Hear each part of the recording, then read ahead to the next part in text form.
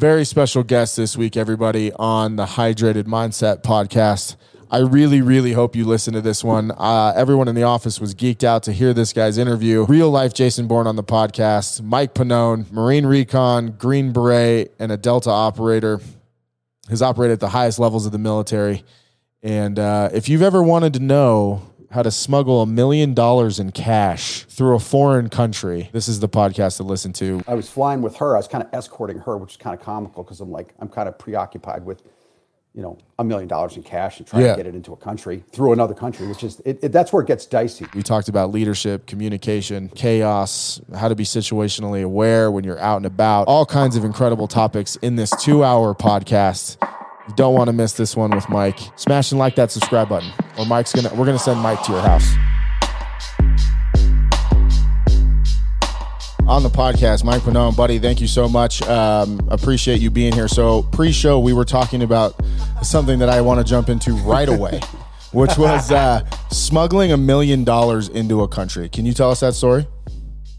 Yeah, it's actually, I sent Chris the article in New York Times called The Other Army, but when I worked for Triple Canopy, back when it was brand new, I was the first project manager hired at Triple Canopy. And real quick, Mike, Triple Canopy is like a private contract. Triple Canopy is a contract. It's a private military industries company. It doesn't exist anymore. It was bought out by fucking somebody, I don't know. But anyway, because those companies all change hands and get bought out, and the bigger conglomerates, buy them up. But when we first got into Baghdad, I rolled into Baghdad on my second trip with TC in 2004. So I was a project manager. I set up a site, all that. I came back off that rotation, and what we realized is a lot of stuff that we did was done in cash. It had to be done in cash. It's not like you go to freaking banks and stuff there. So we would bring money in, and instead of hiring couriers, they would have guys like me, former unit guys, and they would give us 2 laptop bags with cases with $500,000 in each. And we would fly from Chicago to Baghdad.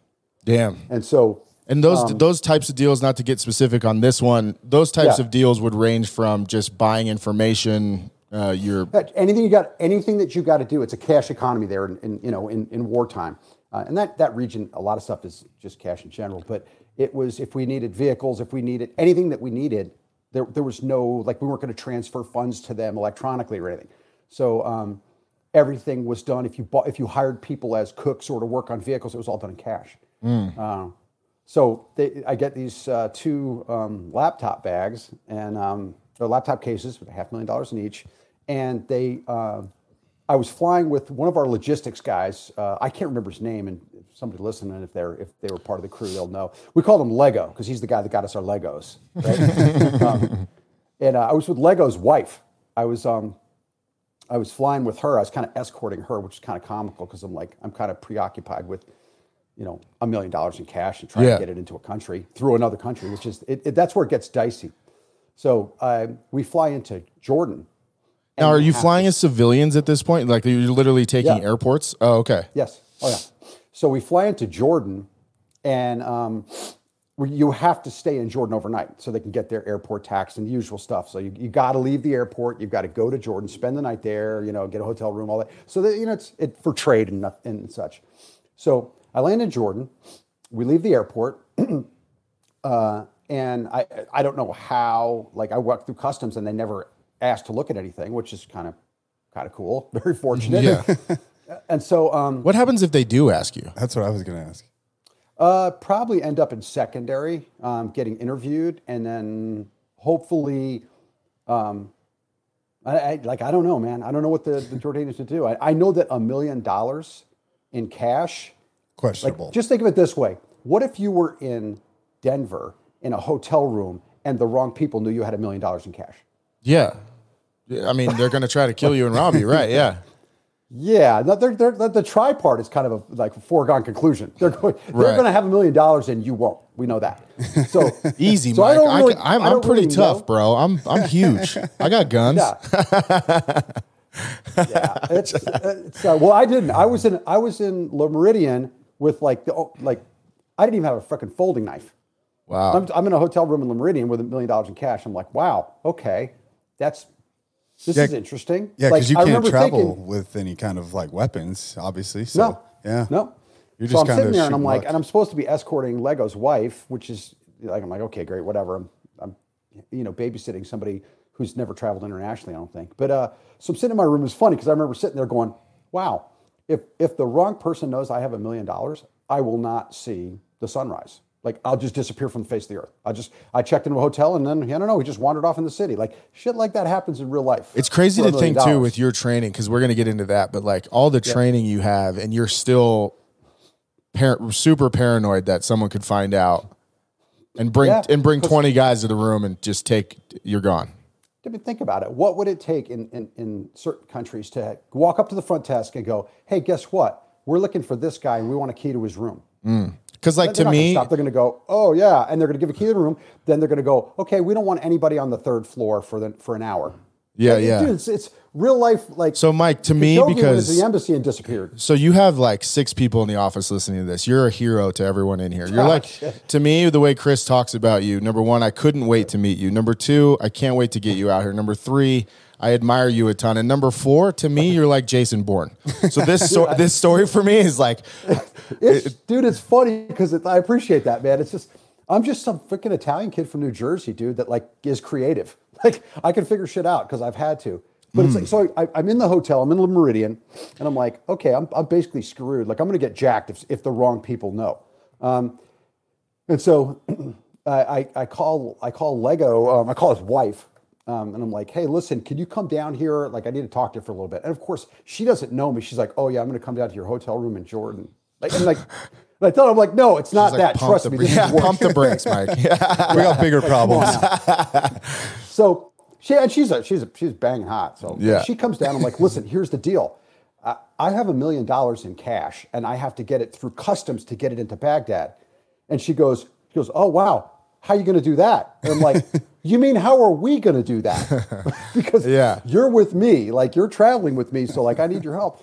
So I basically had her dress really nice so that they would all be preoccupied with her and like basically treat me like a bitch. They'd be like, oh, like, treat me like a child in front of those guys. And in that culture, they'll just laugh at me and like, look at him, he's a little bitch. He's getting bossed around by some chick. And they're going to be looking at her. Wait, that's clever. So you're saying have her treat you like shit so they don't think you're a threat. So, just like to draw them off. Culturally, they'll look at me and go, oh, what a punk. And then they're looking at her going, whoa, look at the rack on her. Like, it's just, and then I'm like, hey, you're like, I know you brought like some like cool stuff to, wear for your boy. So just put it on top. So when they go through their luggage, they're like, oh, Victoria's Secrets. Oh, they're looking at the hot chick. And I'm like, I'm over here doing nothing going on here. So, and I had her draw attention. I just coasted on through. They looked at my stuff. I had my 2 laptop cases at my feet, not on the counter with my bag. So like going through all my shit. They get done. They pull the bag off. I pick up my cases and walk on the plane. Wow. Were you, so like leading up to that, again, with your military background and training, which puts you in the top, obviously 0.01% of people in the world, are you already thinking of how to defend and exit? And did you already sort of fortify? Did you have like a sharpened pen in your pocket? You know what I thought? You ever been in one of those like situations where you're like, wow, man, if this goes bad, I'm screwed. Wow. Like, that's all I got. What's your back plan? My back plan is, I hope I'm not screwed too bad. Like, there wasn't much I could do. I'm a captive audience. I'm in a controlled area. They have every benefit. And so it's funny because I get on the plane. Now I'm waiting for them. First thing I'm thinking is like, okay, once they close the door, effectively, like by like whatever national FAA kind of thing, like I don't know what the governing body is for aircraft. Once the door is closed, the flight's departed. But I'm in another country and I'm like, every once in a while people just go, guess what? We just changed the rules. Bring the plane back. So I'm like, okay, what if they saw something on video? What if I'm kind of thinking, man, okay, the door's closed. Block 1, we're good so far. And then we start taxiing. I'm like, okay, we're taxiing. We're still good. I'm sitting there going, okay, it's not cool until we take off. When we take off, I'm like, yes, we're good. So Cocktail. Yeah. Oh, totally. Oh, bro, I was throwing them down like they were going to outlaw booze in the morning. So, Mike, I got a question for you. What you got? I got 2 actually. So how close was this to the start of the war? Like post 9/11, right? You're saying Baghdad. So was this close to this is when 2004, we invaded? bro. Okay. This is 2004. Wow. So not long. We're knee deep in it. And then 2, why would they send you like that? Why couldn't they just put you on a military plane? Even though you're a private contractor, I still know that they work side by side. Why couldn't they just put you 2 reasons with an escort? 2 reasons that I'll tell you. Two reasons that I can think of. One, okay, uno, because they're cheap. And two, because they knew I could pull it off. They picked guys, they picked us because they knew we could pull it off. Because we're the make shit happen guys. Like, hey, man, like the make the impossible possible kind of shit. Like most people are like, oh my God, I can't do that. I was like, okay, so you want me to take this there? And they're like, yeah. I'm like, okay, I'll figure it out. Like we're the figured out guys. That's come from our background and our screening. That's kind of one of the psychological makeup profile kind of things. Like we could just figure stuff out. Like we just make stuff happen. Like it's not I can't do that. It's how do I do that? Yeah. Like the instant response is, oh my God, you can't do that. That's not the real response. The response we have is, okay, shit, that's pretty difficult. How do we do it? So, I would say for anyone listening, that's a perfect spot to point out that in life, Figure it out. yeah, figure it the fuck out. There's an answer to every problem you have, from business to relation, like especially in business. Everyone out there trying to succeed. I see so many people in business who get like a one-word answer email or hit a roadblock, or someone will tell them it can't be done, and they accept that data and stop in their tracks. There's always an answer. Change the framework, right? Like, how do I get it done? Not it can't be done. I fucking love that. Yeah, that's one of those things. Like if your response immediately is it can't be done, then you just answered the question. It can't be done because you're not willing to do it. You're not psychologically capable of accepting the idea that this is actually doable. I look at it and go, dude, everything's doable. It's just a matter of if I've got the brain power to figure out how to do it. That's all. So or the energy. But so back to the freaking my Jason Bourne / MacGyver / bumbling through shit. Yeah, so I get on the plane. I land in Baghdad. I drop off the cash. I'm there for a little bit, and then I get on a plane. And then the anxiety is just as high when you land in Baghdad, right? You're like, fuck, if at least I got a crew in Baghdad. Yeah, my because crew's in Baghdad, so I got guys that have connections, and at that point the U.S. had the airport, right, or no? Yes. So you were dealing with Americans when you got there, and you're like, listen, there were Iraqi counterparts, but there were Americans, LNOs, like liaison officers, and all that there. So I had somewhere, I had a safe space to run to if shit got dicey. And I landed, and my crew was right there, like there were dudes waiting there for me right there. So I was good. So we get off in Baghdad. I go there and hang out for a little bit, see what's up. Drop off the freaking the scratch, and then I a couple days later, get on a plane and fly back. So it's funny. I land in Jordan because I have to land in Jordan and then spend the night in Jordan and then fly back to the States. So as I land and I'm walking up the freaking jetway, I'm like, I'm gonna go to Meridian and I'm gonna freaking hit a giant steak and some freaking couple nice hotel. scotches. I'm like, this is good. They got a great workout area. They got some smoking hot Russian chick that works in there for eye candy. I'm like, this is gonna be cool. I'm gonna have a day here to just chill and all. I'm walking up the jetway, and there's two friggin' pipe hitters, like 6'4", 250, standing at where you go into the gate area. And I remember chuckling, going, "I'll bet those brothers are here to see me." I walk up, and they're like, "Mr. Pannone." I'm like, "Hi, how you doing?" They're like, "Could we talk to you for a minute?" And I was like, "Yes." Like, what do I say? No. Yeah. Who were they? And these are Jordanian military. They were Jordanian security. Gotcha. I didn't know Jordanians could get that big. Oh, dude, they're big. Yeah. They got some big brothers over there. Don't kid yourself. They got some big dudes. And are you start panicking? Or are you like, oh shit, what happened? Dude, I'm not a panicky kind of dude. So I was just like, I just laughed. I'm like, well, here we go. I guess whatever's about to happen is about to happen. So let's see. They just wanted they're like, hey, what are you doing? Well, what's this? What's that? What were you doing here? Why were you what were you carrying here? I was like, just two laptops. Why do you have two laptops? Because I'm bringing them in the country to drop them off. And well, two of them? There's just laptops? I'm like, yeah, laptops, man. Like, I'm pretty good at like I wasn't always an upstanding citizen when I was a young man. Yeah. And so I could talk to the police and tell them that I didn't do stuff that maybe I did. Just saying. Yeah. So I was like, no, man, I just laptops, bro. And I'd bringing them in and then dropping them off, and then so there wasn't anything, nothing. Like, no.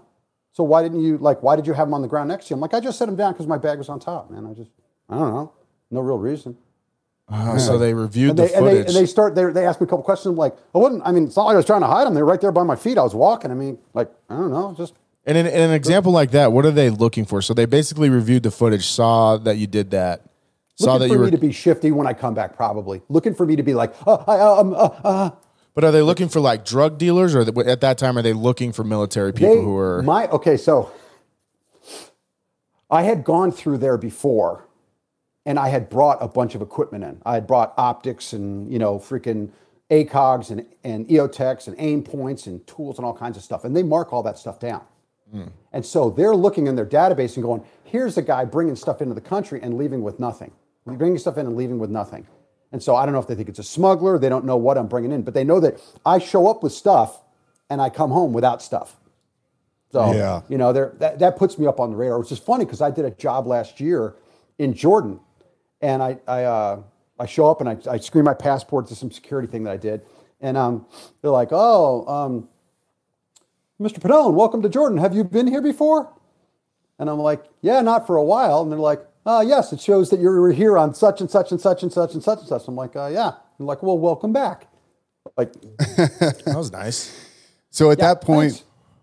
at that point when they stopped you coming back, did you know you're like, okay, I can't get away with this again? Like, say the company asked you to do that again, you're like, listen, guys, you need somebody else because yeah, it's like, dude, I'm they're burned. noticing me. I'm burned. I'm on. Like, I obviously have a file now. Yeah. So I'm like, yeah, that's not gonna work anymore. So, but yeah, I was just thinking about the only thing I was thinking when I'm walking up. I'm like, these guys are gonna want to chat with me a little bit, and I got to be cool. Otherwise, it's like it could get unfortunate in whatever way. I have no idea. I don't know where it's going to go. I don't know. Maybe they're going to, just friggin', reprimand me and tell me not to come back. I have no idea. All I know is that they were not amused by it. You know that. So it's just one of those things. But that's the, like, going like back to my past life, man. That's like the Wild West days of the war were freaking Wild West days, dude. There were some crazy. Like, we did some stuff that now people be like, wow. And we had to, like, to survive, so to speak. I mean, it's like, I showed up in country, we didn't even have a contract in 04. What does that, for people who aren't familiar, what does that mean? You show up in country without a contract? We landed in Jordan, we drove into Baghdad, we didn't have a contract yet. So basically that means like no cover, no one even knows you're there. Nothing. You're not supposed to. We just show up and we're like, we're just freelancing it, bro. Getting our weapons from captured stockpiles or buying them on the black market, or like it's literally, it was gangster. It was wow. So you'd have to fly into country, no contract. So again, because the things I know about country, we flew into another country and then drove across the border. That's nuts. Because the things I know about, obviously with military, and I think I'd love to get into sort of your stair step from recon to Delta. Yeah. Because I just think Delta is so fascinating. It's like the best of the best. And Force Recon is so crazy. And for those of you and Mike, obviously correct me if I'm wrong, Force Recon guys are crazy because you're going in undercover. It's Forced Recon, right? So you don't have a lot of cover. It's a uniformed, like, low visibility reconnaissance asset that also has a whole bunch of other capabilities. Has really high end direct action capabilities, like raids and stuff like that. It's a special operations unit that the Marine Corps just refused to say was a special operations unit. Funny because I'm actually wearing it, repping it. But yeah, it is still a really phenomenal organization and asset, and it is, over the years, it has become better and better and better at levels that we didn't even dream of back in the day. I mean, the guys now are like the schooling they get and the pipelines they get for different training is amazing. So you guys go into country though, man. It's a lot of like that story where you flew in, you don't have a contract. Isn't one of the things with military to know? One of the things that not makes you comfortable but gives you confidence is knowing that other people know you're there. You have air support, drone support, other support. Exactly. So you're coming into a country with basically no one knows you're there. So if shit does hit the fan, you're like, there's 10 of us. You're not even there legally. Dude, you're literally not even there legally. Like, you're not supposed to be there. That's scary. It's one of those things, man. I've always been like, it's the hoodlum Italian kid from New Jersey kind of shit. Like, you're like, screw it, man. Let's do this. Let's do it. Like, my brother used to say it, man. He'd laugh at it, all the time. He's like, because I'm the youngest of five, freaking big Italian family. And he's like, you're the only one in the family that accelerates into collisions. And I'm like, that's because you guys all beat me up when I was a kid. Yeah. It's your fault. Yeah, exactly, because you fuckers leaned on me so hard. I guess that's how it's done. So how did you start in the military? Did it start with just basic and then Force Recon and then Delta? I went through the whole, Green Beret. Too. I started out, I played lacrosse in college in Rochester, and then my family had a bunch of financial issues because my dad got ripped off by a company in Europe, and they lost our business. We had a precious metals refinery, like refined gold and silver and stuff like that, like on a big level, not like a little furnace in your basement. Like one of our, just to understand the scale, we would do 70,000 ounce pours.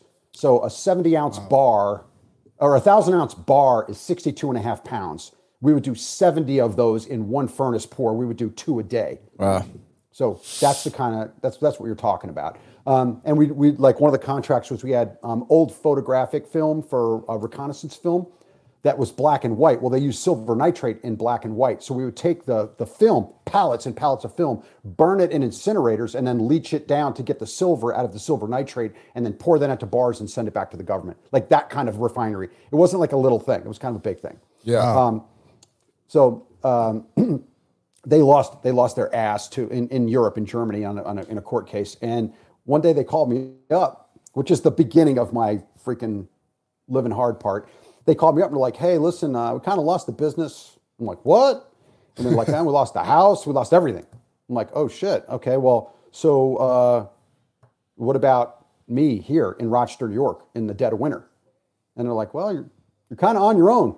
Wow. So I had nothing. I had no money. I had nothing. I didn't have a job. So I like slept in a car for 2 weeks, working like 3 different jobs until I could get a place that I could afford to live in, sleeping on an air mattress in somebody's basement.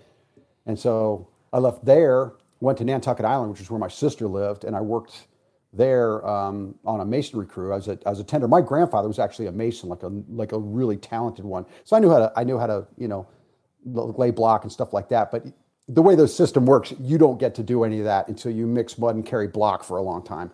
So I basically had an 8-hour-a-day workout mixing mud and carrying block, and I ended up, hanging with the same people that I was hanging with before, which is probably wasn't the best group of individuals that I could for, if I was trying to set myself up for success, yeah, I would say. So one day I'm like, fuck it, I'm going to make a big change. I just flew over to Hyannis, because at that point I was working for the airline, for Providence Bedford Airline, doing mech checks and parking aircraft and stuff like that, like flagging the dude on the runway, flagging them in and all that stuff. I flew to Hyannis, just walked in and said, hey, I want to join the Marine Corps and be an infantryman. The guy was like, okay.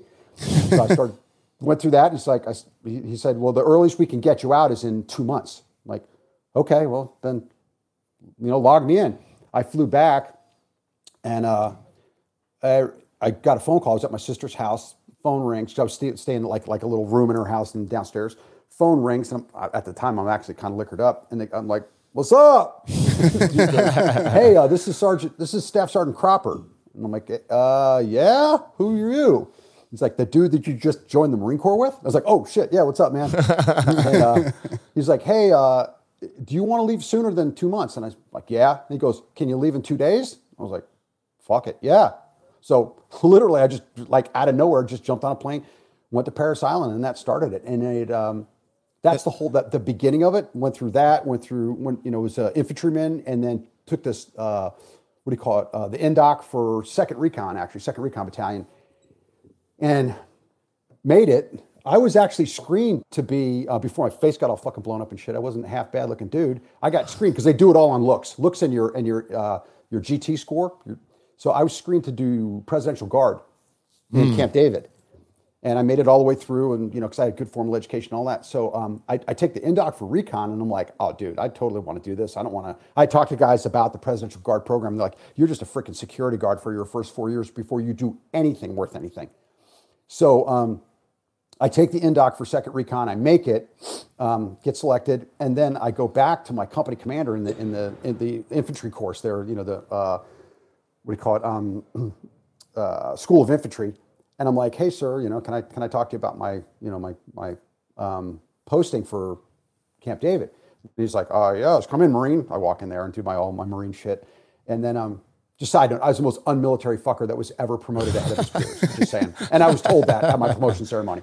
But so I walk in, I'm like, sir, I want a DOR from the Camp David program, drop on request. And he's like, why? And I'm like, so right now, here's Mike about to step on his dick with golf shoes. I go, okay. I'm like, well, sir, I joined the Marine Corps to be a Marine, not to be a security guard. And the dude freaking detonates because he had just come from Camp David as an officer. Oh, so I basically just shit on his whole crew. Like, oh yeah, I don't want to be a security guard bitch like you guys. Yeah. He's like, what? He fucking blows up. Know your audience. That was great moments and bad timing for Mike. So he's like, you're going to a Victor unit's a deploying unit. He's like, you're going to Okinawa. You're going to the Rock for a year and blah. He's like, basically, it's like almost like a punitive thing. Like, I'm going to send you the shittiest place because you're a mouthy freaking private first class or whatever. I've heard Okinawa's kind of dope. Oh, it totally was. Yeah, I've heard Okinawa's dope.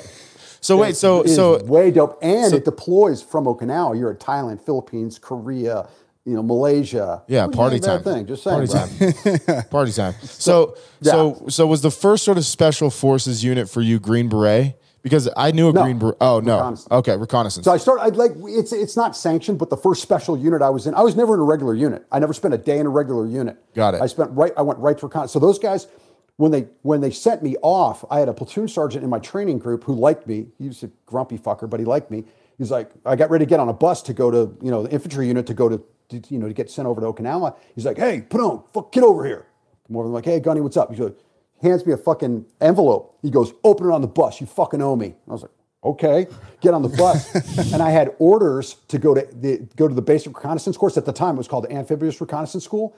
I had orders to go there and then go to Okinawa. He couldn't get me out of Okinawa, but I was going to Okinawa to 3rd Recon Battalion. And so totally hooked me up. What's the training like? Because so I know a Green Beret, and obviously everybody knows SEALs and sort of kind of gets, or at least hears about some of the training. One of the things I heard in Green Beret school is once you do the march, they get you to the swamp.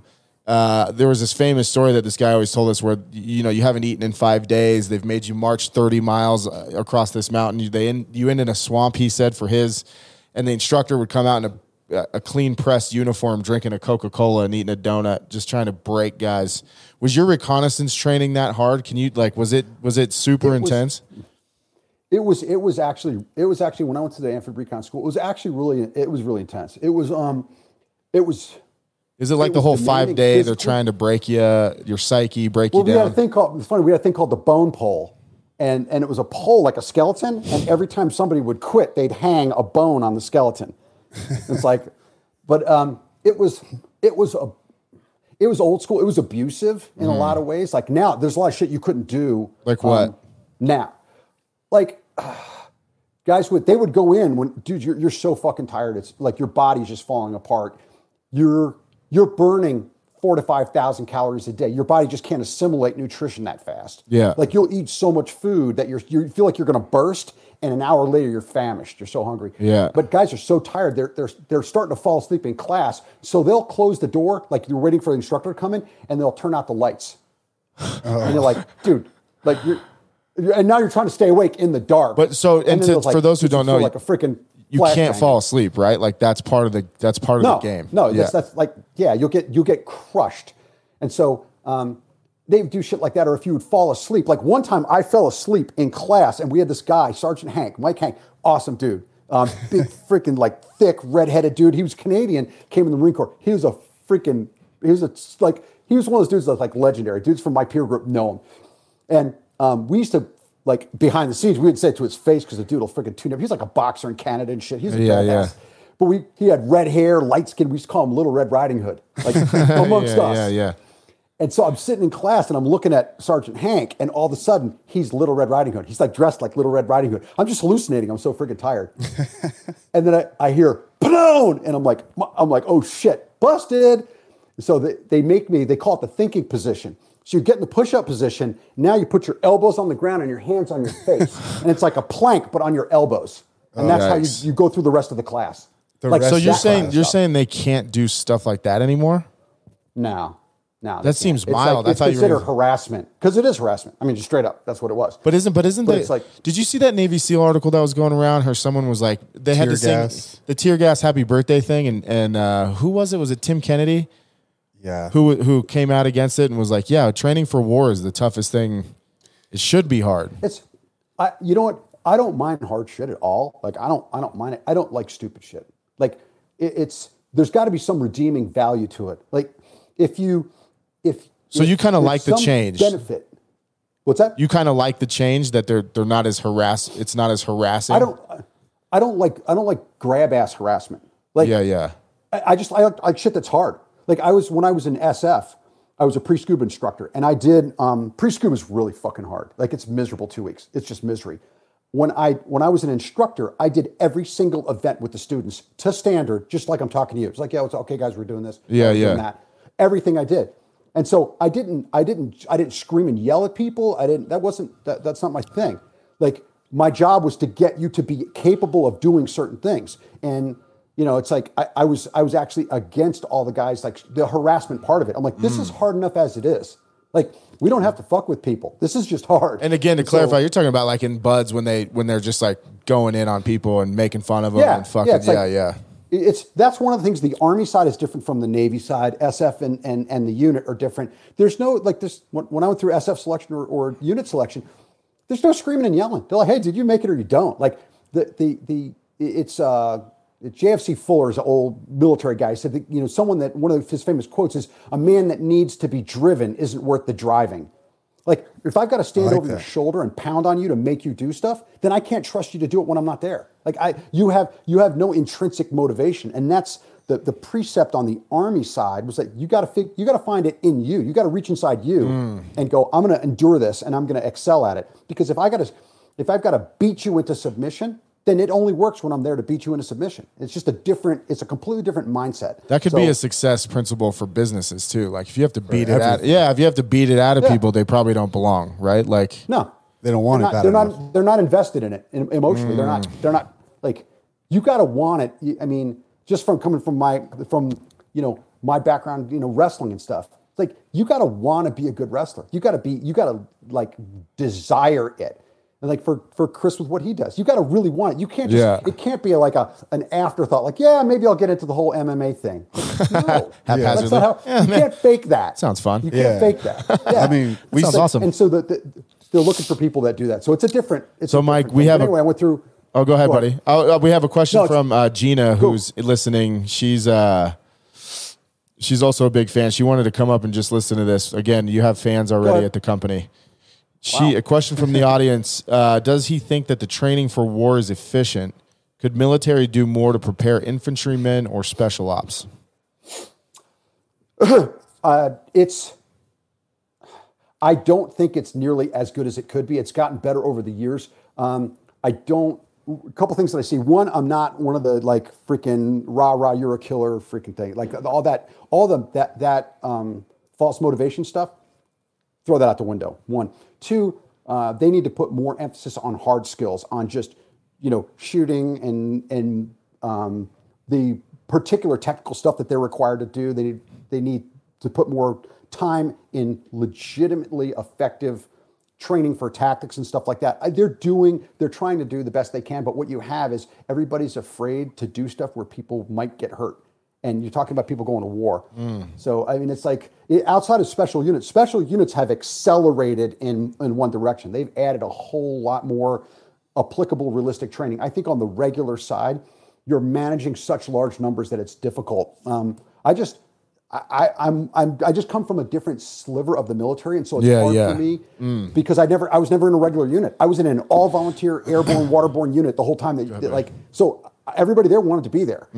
So I don't know how you can manage people that are just there to get their college money and make them do hard shit. It's kind of So Mike, I got a question. I know we're bouncing around a little bit. That's okay. Because you were in reconnaissance. So you left the Marine Corps, right? So we'll fast forward into SF. Or did you have to join the Army Special first? Forces, if you're not familiar with the acronym. Did you have to, you just did you have to join the Army as like infantry first and work your way up there, or were you able to transfer? Because those are two different branches of the military. Yeah. I was always curious about that. Yeah, I went straight over. The way it worked at the time, I couldn't do an inter-service transfer. I was actually in 4th Force Reconnaissance Company in the reserves in Hawaii, going to University of Hawaii. Oh, that doesn't. And a dude walked into a gun shop that I worked at night on my off time and saw the watch that I had. I had a really note. It's called Chronosport. Some fucking asshole stole it. But so it's a very rare watch. And he's like, "Where'd you get that?" I told him, and he said, "Do you ever think about joining the Army?" And I was like, "No." And he goes, "Did you ever think about going into SF?" And I'm like, "Yeah." And he goes, "Well, we have a program. You can come right over and go into SF." And it was the 18 X-ray program. It was brand new. And so that's how I started. So what happened is my contract ended at like midnight on Tuesday, like right at 0000, or 23:59:59. And at 0000 and 1 second, I was in the Army. So I had like a break in service of like an hour, some shit like that on paper. So I actually left the Marine Corps and then went into the Army. So, and then because I was already an infantryman and reconnaissance Marine and airborne and scuba qualified and all that, I didn't have to go through I didn't have to go to basic training, none of that. I just went right to Fort Bragg and went into holding. And then I went to SF selection, and then I went to the Q course. Yeah. So, so Mike, so I'm fascinated with Delta. So is Delta is the elite of the elite from all branches. So do they pull from SEALs, Green Beret, they pull from Special Forces to create an elite Special Forces unit. Is that how that works? And then this would be fast forwarding a little bit too, right? Because you spent time on the teams for a bit before. I was in SF for 7 years or whatever.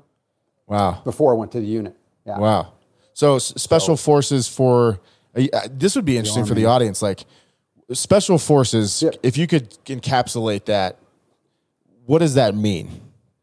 Like it's almost like a facilitator kind of unit. Like we work with host nations. At the time before the GWOT kicked off, before the Global War on Terrorism kicked off, we were training other militaries. Like we were helping stand up the new improved version of the Thai military or the Philippine military, or we were enhancing capabilities in the Korean military. We would go over doing JSETs, Joint Combined Exercise Training, and we would work with those countries, helping enhance their capabilities in special operations, or at the regular level. We were training people. Okay. What would be a typical op for a special operator unit? Pre-GWOT? Yeah, no, I'm just like, I'm trying to paint a picture for people how gangster you fucking guys are. I'll give you one. We went to Papua New Guinea. All right. We went to New Guinea and we trained the New Guinea Defense Force as they were going to be a partner unit with the UN going to Bougainville to fight the Bougainville Resistance Army, who were killing miners and stuff like that, because in Bougainville, the Australians were mining copper and other stuff, and the people that lived in Bougainville were not down with that because they weren't getting a cut. And so there was all kinds of unrest and there was fighting, blah, blah, blah. Anyway, so we were training them to go to Bougainville. We were their pre-deployment training. So we roll in there and we're there for a month training these guys. And then when we're done, we freaking wave off and they go to fight in Bougainville. Wow. So and are you training them? Is some of that training, because I have another question that we'll get to later about sort of how much the military is involved in other countries. I think it's fascinating. Are you training them in special warfare? Because they almost have to be like a ragtag sort of, they're not like a full military. So are you training them in tactics that are not extreme, but like, what's the word I'm looking for? More advanced? I know what you're talking about. Here's the deal, man. There's no advanced, like even at the unit when I was at Delta, there's no secret tactics or special. It's all the same. We just do it really, really good, on demand, really fast, with a level of precision that's unparalleled. But infantry tactics are infantry tactics. Yeah. I had one of our sergeant majors when I got there told us, like, you guys aren't special. Like you're unique because you have special capabilities as people, and we screen you and train you, blah blah blah. But you're just like super duper freaking infantrymen. Really. You're just really, really good at the basic stuff that you can apply it and adapt it and modify it at a pace that other people just can't. It's like, and then you add in the physical, coefficient. Like there's a lot of stuff. Like I was I mean, I could do sets of 20 pull-ups. I could run sub 5-minute miles. I could do crazy shit. And I was just Jason another Bourne. dude there. Yeah. I was like, dude, I showed up and I was all that where I came from. And I showed up and I was just, freaking roster number 326 kind of shit. Yeah. So Mike, in those special forces pro units, team, bro. In those special forces units, that's interesting because like when you look at SEAL stuff and that kind of thing, each one of those guys has a very specific role on the team, which I'm guessing on infantry you do too. So there isn't any special weapons training or counterintelligence training or in those Delta units or special forces units, you guys are just literally just the elite. You're just better, faster, quicker. We have a lot of very unique, very specialized training that capitalizes on our foundational capabilities as, like I said, really good infantrymen. But we have that, but the foundation of it all is just being really good at soldiering, like being exceptionally good at soldiering. And you add in, there's all kinds of stuff that there's, freaking vehicle procurement or surreptitious entry. There's a lot of stuff that you do. I love the sound of that. Surreptitious. Say it again. Surreptitious entry. I love that. Yeah, it's you're saying it's like the Bruce Lee thing, right? 10,000 hours. Like you guys just spent more time being precise on all the fundamentals and basics and just being experts at it. What do you think is something you learned in special forces that still served you now? That to creatively problem solve, to look at what we talked about earlier on, to look at a problem and don't go, wow, I can't solve that. Look at it and go, okay, how am I going to solve that? And then to be able to start at the end state, go, this is what, in a perfect world, if I make it the way I want it to be, it's going to look like this. And then I reverse engineer the solution. So in other words, this is the mission. This is the objective. How do I reverse engineer that? Yeah, I look at the end state, like, in the military called commander's intent. The intent is to do the following or be at the following. And it's because stuff that we do that really facilitated, like when we went to New Guinea, when we went there, they gave us an op fund and they told us to build, it was called the School of the Warrior. It was like their ranger school. We went there and built that and then trained them and all that stuff. We have no idea. They give us an op fund, like $70,000, and we go to New Guinea and they're like, you're the handshake and smile guys. Like at the end, we want to have this built and them trained and handshakes and smiles. You're like, they don't tell you what to do. They don't tell you how to do it. They just tell you what it looks like when it's done. And you get in there and you figure stuff out.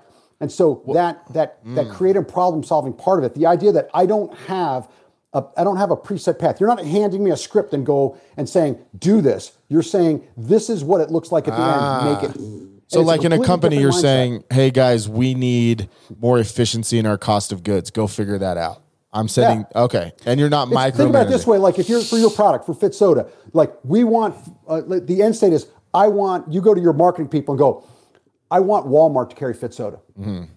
Figure it out. Go. Yeah. Like, how do you want us to do that? I don't know. That's your job. Like, I'm the big idea guy. My big idea is I want our stuff in the following place. And then they have to figure out, okay, what does it take to get a product into Walmart? Okay, who are the points of contact? What is the scale? Like, how much volume do they need? They have to figure it out. But good people will do that. They go, okay, this is what it looks like. I see, in my mind's eye, I see a shelf full of Fit Soda in Walmart. Okay, let's go. And then, that's the kind of mentality that they have in those organizations. And I think the other thing that makes that really special, I'm guessing, would be, so you're saying a bunch of creative thinkers. Well, not a bunch, but you would be a creative thinker. But then you are in a team that are all just like that, right? So I know that those teams are fairly close from my understanding. You guys were probably all very close. Mm-hmm. But everybody's a creative thinker. You come together with these ideas, and then somebody tells you, like, all right, here's how we're going to do it, structure it, and get it done. Mm-hmm. I don't know what I'm trying to get at here, but I've known some other SF guys, and I think that you guys do a lot of special things that people don't realize. It's not just like you go out there and blast things up. I had a guy tell me that, they've gone there and built schools. They've gone there and built latrines, like that's a cool point because everyone thinks 13 hours. Everyone thinks Benghazi. Everyone thinks like it's all just explosions, Jason Bourne shooting M16s, and that's it. Teaching and building and stuff, stuff right? That you're facilitating stuff getting done. Like we did the whole School of the Warrior thing.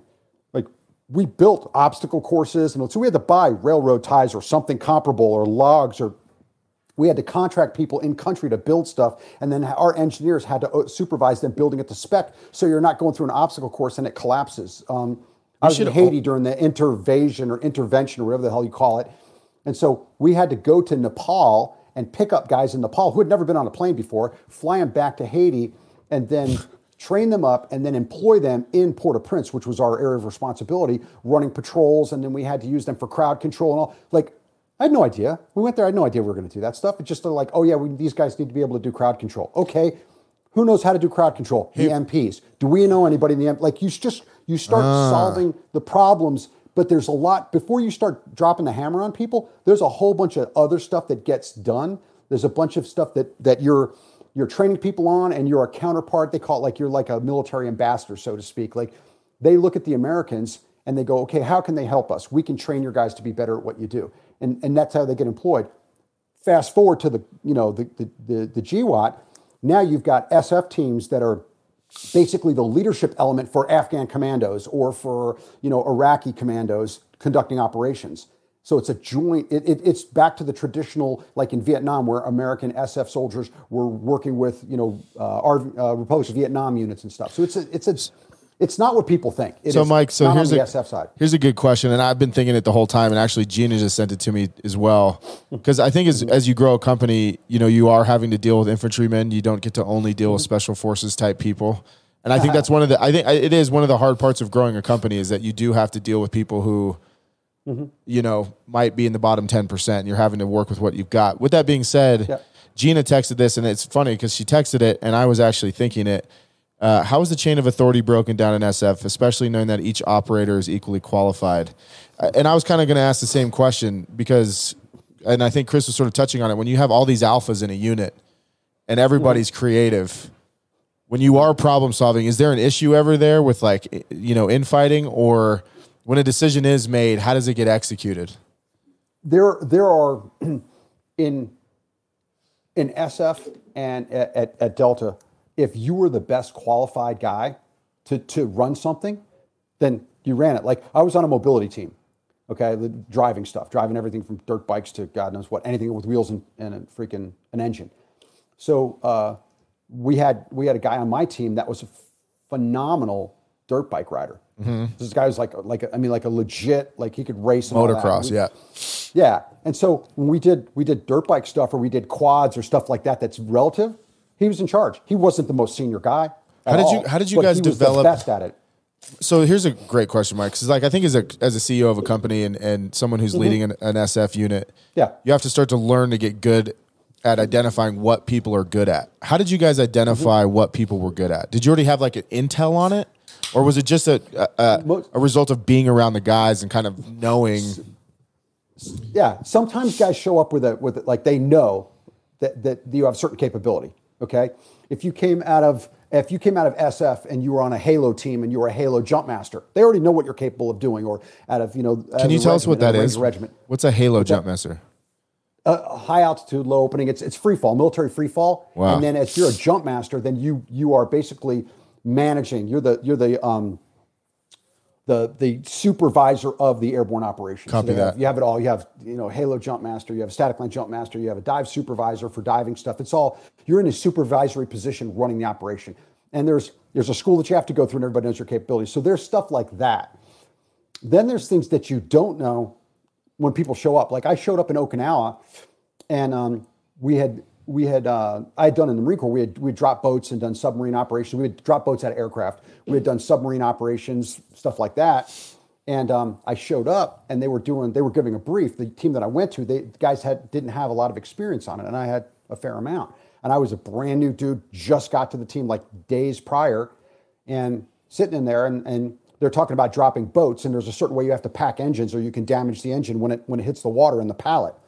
And they're going through it, and I'm just like, raise my hand. I'm like, yo, man, that's guys, I know I'm the new guy, but that's not going to work for the following reasons.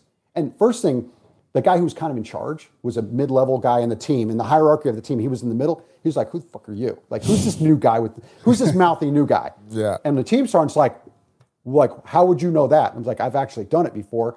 And he goes, oh, you did it when you were in reconnaissance? I'm like, yeah, and this is what happens. You got to pack the carburetor portions differently, blah, blah, blah. I went through this whole thing. And so he goes, okay, you're in charge now. Like, you're running it now. So I showed up, and now because he knows that I have an experience base, and then I've demonstrated through what I said, like, hey, listen, I know that this isn't going to work, and I can tell you exactly why, and I can tell you the remedy. And he's like, okay, that's one thing I love about those is because I've heard stories like that before. I think at that level, it's pretty cool because there's a lack of ego, right? Because you guys are all experts and probably in different things and the same stuff. But I've heard that, yeah, there's times where it's not rank involved, but everybody trusts everybody, and they're like, okay, so-and-so would be the best at running this.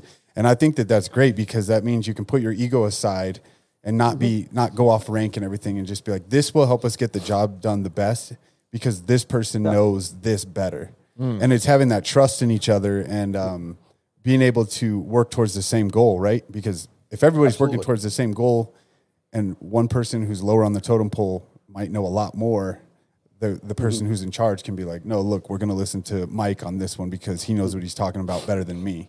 And I think that that's really cool because that just shows that you can put your ego aside to get the job done. Yeah.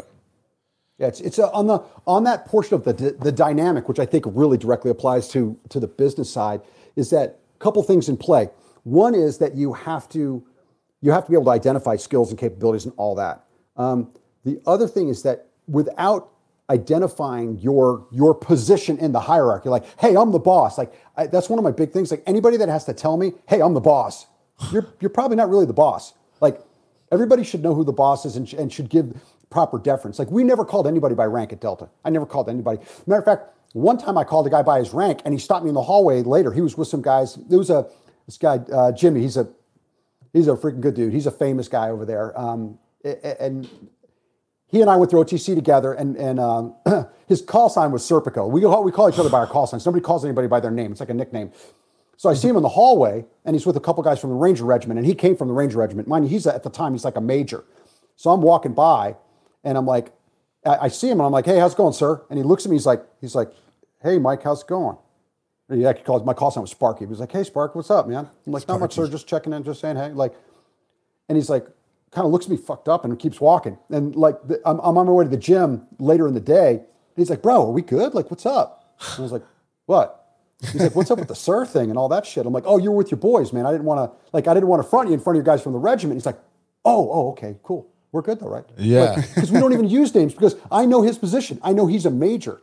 I know what he does. And I'm not going to step outside the lines. If I call him Jimbo or Jimmy or Serpico or whatever, I'm still going to give him the respect that his position requires. And so everybody knowing where they fit and not stepping out of their lane in an inappropriate way is important. Like in the end, the boss is the boss. He makes the final decision. You give your input, everybody gets heard.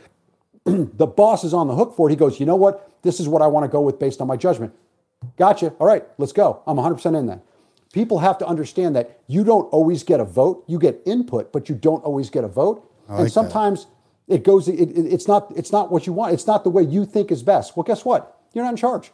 And so that understanding that the level of maturity that is required is something that has to be fostered within your organization. Every once in a while, you got to pull somebody back in line. And go, hey, you're getting a little outside the lines. You're coloring outside the lines, kid. Maturity is the big word though, because as you're talking, you're speaking my love language, but. There's this huge movement now in the workforce too I think there's been a deterioration of obviously leadership of, I don't want to call it manhood. That almost sounds offensive, but of maturity in the world, right? I think it's, this whole kind of woke culture is sort of destroying the hierarchy of things. With that being said, you still have the class of 79 who thinks I get to micromanage everything you do and be an asshole. It's interesting to hear you say that and then think about modern workplaces, how some of that's been deteriorated, where everyone thinks they should have. I feel like I'm rambling, but. No, I get you. It's culturally. I use Instagram as marketing, honestly. And somebody said something, and I made a comment back, and the guy's response was like, why so aggressive? Like, motherfucker, because I'm aggressive. I'm a dude, man. That's I'm accelerating into collisions. Hey, if everybody's afraid of conflict, and I'm like, that's part of life, man. Right? You got to step to people and be like, hey, that's bullshit. And you got to call it out. Like, why are you talking to me like that? Because it's bullshit. Like I'm sorry, man. I can't put a smiley face on it. Everybody wants to be right all the time, and it doesn't work that way. Sometimes you're wrong. Sometimes it's just you're incorrect. Sometimes somebody calls you out on your stuff, and it's the lack of manliness. I had a dude, and I was working at LA Fitness. This young kid, and he's probably like 19 or 20, and he's just bashing his chick. Like when she's working out, he's like, "Oh, you're doing this. Oh, you're doing that." And like I'm sitting there, I got my earbuds, and I'm like, "Bro, like, dude, ease up, man." He's like, "Why don't you mind your own business?" I'm like, when I can hear you over my fucking earbuds with Metallica on, you just made it my business. Right. I'm like, why don't you just help her out? And he's like, well, just shut the fuck up. I'm like, dude, let's not do that. Like, let's not go that route. Okay. Just stop making a spectacle of yourself. And now that guy's disappeared. Kick my ass? And I'm like, oh, really? Now we're there?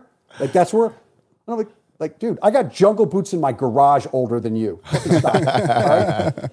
And he's like, and I'm looking at this kid. I'm like, I'm pretty good, I'm not freaking Chris, but I'm okay with myself. And I'm like, I'm looking at this kid going, dude, you're out of your league right now. Like you're way.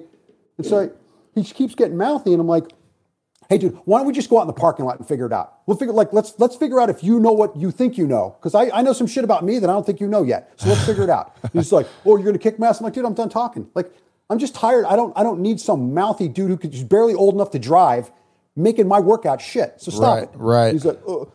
And then once I called him on it, then all of a sudden he was like, like nobody calls people on stuff, and that's the whole manliness thing. Men need to step up and be like, no, you don't get to do that in public, dude. That's not how it works. That's not how our society works.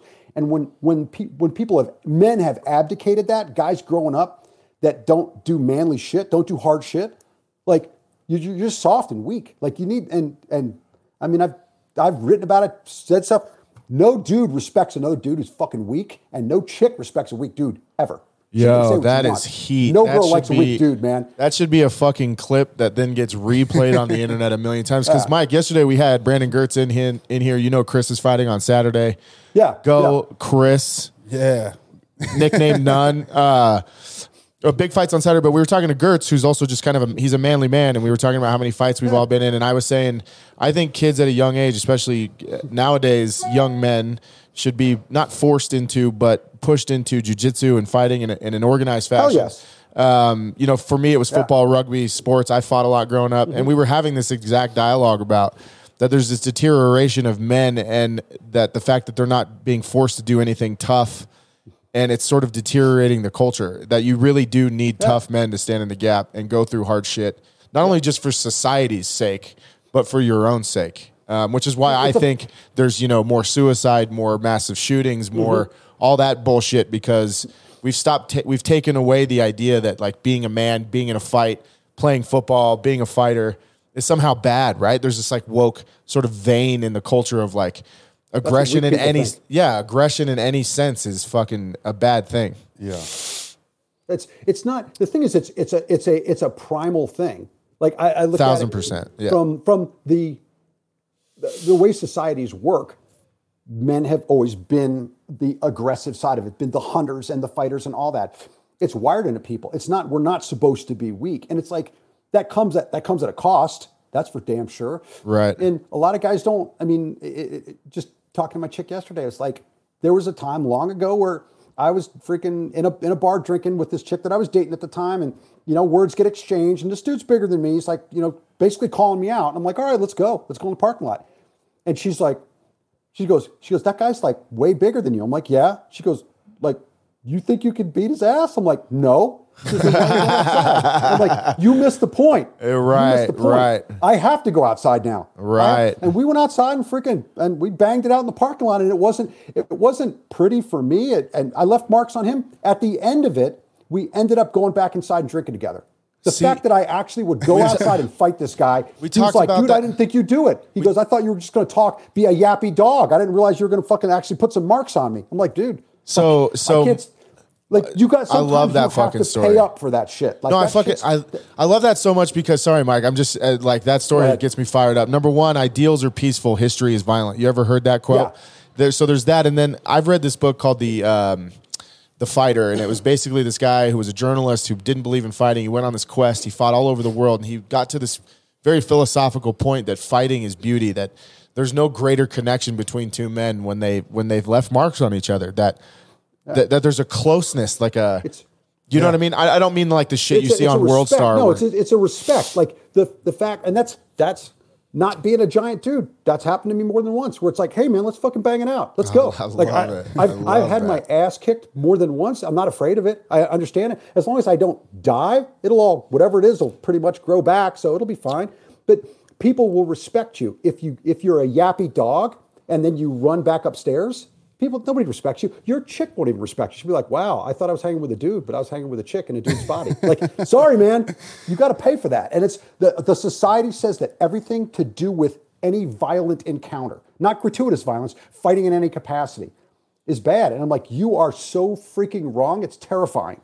Yeah. You're like, it's the idea that guys growing up now, like every guy is somehow like a closet abuser of women and all. No, it's not. It's not, dude. I would never lay a hand on a woman, but I sure as hell, if I was in the subway in New York and some dude's manhandling a chick, hey dude, that's your responsibility as a guy in a society. And a lot of guys just step back and they'll let it happen, or they'll video it with a freaking phone. I'm like, it's societal conditioning as I see it. Gina and I were watching a video yesterday of a guy at a game, like a Raiders game, obviously the Raiders, and some girl, he's fighting a guy, the girl hits him in the back, he turns around and hits her, and I was like, if I was in that audience, he should have got. I would have smashed that guy to bits. Yeah, it's like, dude, if she pulls out a knife and tries to shank you, okay. Yeah, but some girl smack you, like, come on, dude. Like, yeah, you'll live. Yeah, exactly. You'll freaking live.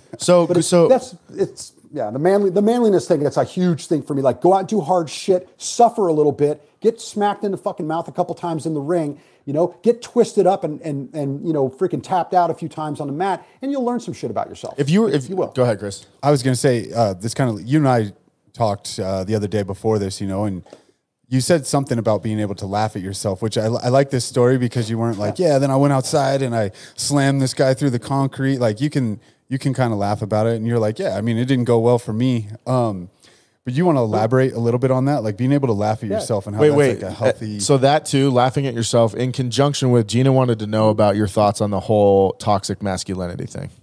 That's bullshit. That's for scared. That's people that are scared of what actual men are capable of. They call it toxic because it scares them. Like, oh, I don't have the skills that he has. I'm afraid of him because I realize I couldn't counter this person if they decided to do something bad. That's what it comes at. There's masculinity and there's toxic behavior. To try and blend the two is a bullshit dodge. You're just and the toxic behavior is like giving like if somebody mouths off to your chick or your kids or something, or you, and you freaking confront him like, hey dude, that doesn't work for me. Okay? That's not toxic. That's just masculinity. You stand for what you believe in. Toxic is when you bully people, like guys that freaking smack their chicks around and stuff like that. You're just a punk. Or bully others. You're a toxic human. There's no masculinity in that. Bullying people is not masculine. It's just toxic. So the idea that you're going to when they put toxic masculinity, it's like saying dry water to me. It's like saying warm ice. It's like they're two different things. Yeah. They're not. Toxic is one thing. Masculine's another thing. Trying to put the two together is not. Yeah. So and then the laughing at yourself thing. Yeah, dude, every once in a while, like, for the more you do, the more often it is, you just do dumb shit. You get tuned up. You get mouthy. You got to be able to literally laugh at your own mistakes. If you can't, you'll take your shit too seriously, and you'll take yourself too seriously, like way too seriously. I got young stud. I was a corporal or something in Sasebo, Japan. I was waiting for an aircraft, and I was at the little, they had like a little enlisted club bar kind of thing, drinking and just, feeling all full of piss and vinegar, feeling like I had all that. We just done a bunch of combative stuff and boxing and this. We were fighting. We were on deployment. So I'm in there, and this little Filipino guy's walking by me, and bumps into me and knocks my drink on me. Right. So I'm like, of course I'm like, fucking 19 years old or 20 years old. I'm like, hey, what the fuck? Like talking smack, and he's trying to apologize, and I'm just being a dick.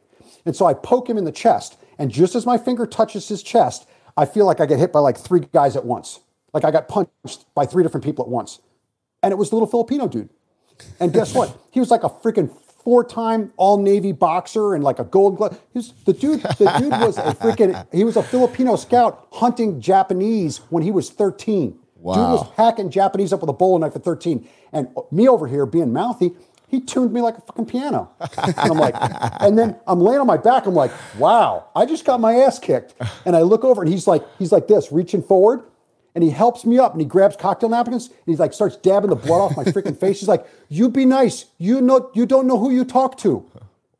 And like the nicest, it was like, I call it my Mr. Miyagi moment. And I was like, yeah, I literally started laughing. I'm like, yeah, man, I have no idea who you're talking to. I'm Mike. How you doing? Touche.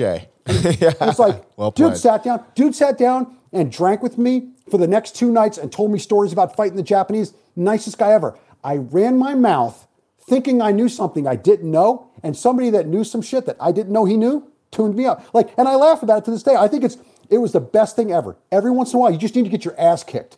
You're getting mouthy and you get checked. And like, people are so afraid of that. I'm like, I learned a ton from that day on. I never was mouthy to people. Because guess what? A little 5'4" Filipino dude could tighten you up right there. And you won't even see it coming until it's over. It's like, and I laugh to this day. It's like, dude, I have fucked shit up. I have done stupid shit. And I just laugh at it. Like, yeah, that was dumb shit. That was stupid. Dudes will laugh at you and I'll laugh with them. Be like, yeah, that was some dumb shit, huh? Remember that? So if you can't do that, you're taking yourself too seriously, and you're putting yourself in a position in your life experience where you're like, I'm so important that I can't do anything wrong. I am bound to do. It is at my time. It's 11:33. I'm bound to do something stupid by fucking 2:00 today. It's possible.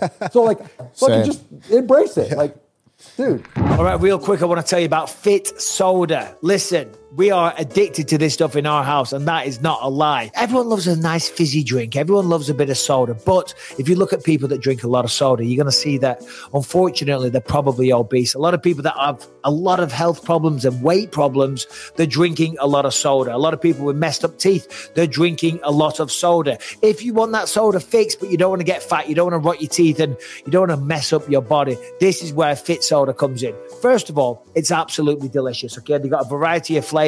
The citrus one is my favorite, but this one here, the black cherry cola, they got the orange cream, root beer float, the sparkling citrus. As I say, that is my personal favorite. Listen, there's 0 calories. Zero calories in this. Branch chain amino acids are involved for recovery and electrolytes for hydration. It tastes incredible. It is guilt-free soda drinking. And listen, I'm just telling you now, little life hack, if you throw a little bit of vodka in there as well, the perfect mixer for your alcoholic beverage with no calories, depending on what you put in it, of course. But listen, I'm telling you right now, we love this stuff in our house. We are going through it by the bucket load. You will not be disappointed with this product. The flavor is second to none. It is guilt-free soda drinking. There's 0 calories, and it's good for you. The branch chain amino acids, the electrolytes for hydration, and of course, as I said, 0 calories. So one thing I wanted to ask you too is, I feel like it's a common trend, sticking with sense of humor. Most of the SF team guys, anybody I've ever met that's kind of like high operating person from the military, they all seem to have like a great sense of humor. Is that, it almost seems like a prerequisite. Is that because it's being around the teams and always giving each other shit? Is that helping you guys deal with the hard shit you have to do, is being able to make jokes and laugh about certain things? I've always been curious about that because they're all pretty funny ass dudes, the ones that I've met. Yeah. Oh, dude, it is a requirement. Like, you can't take shit seriously.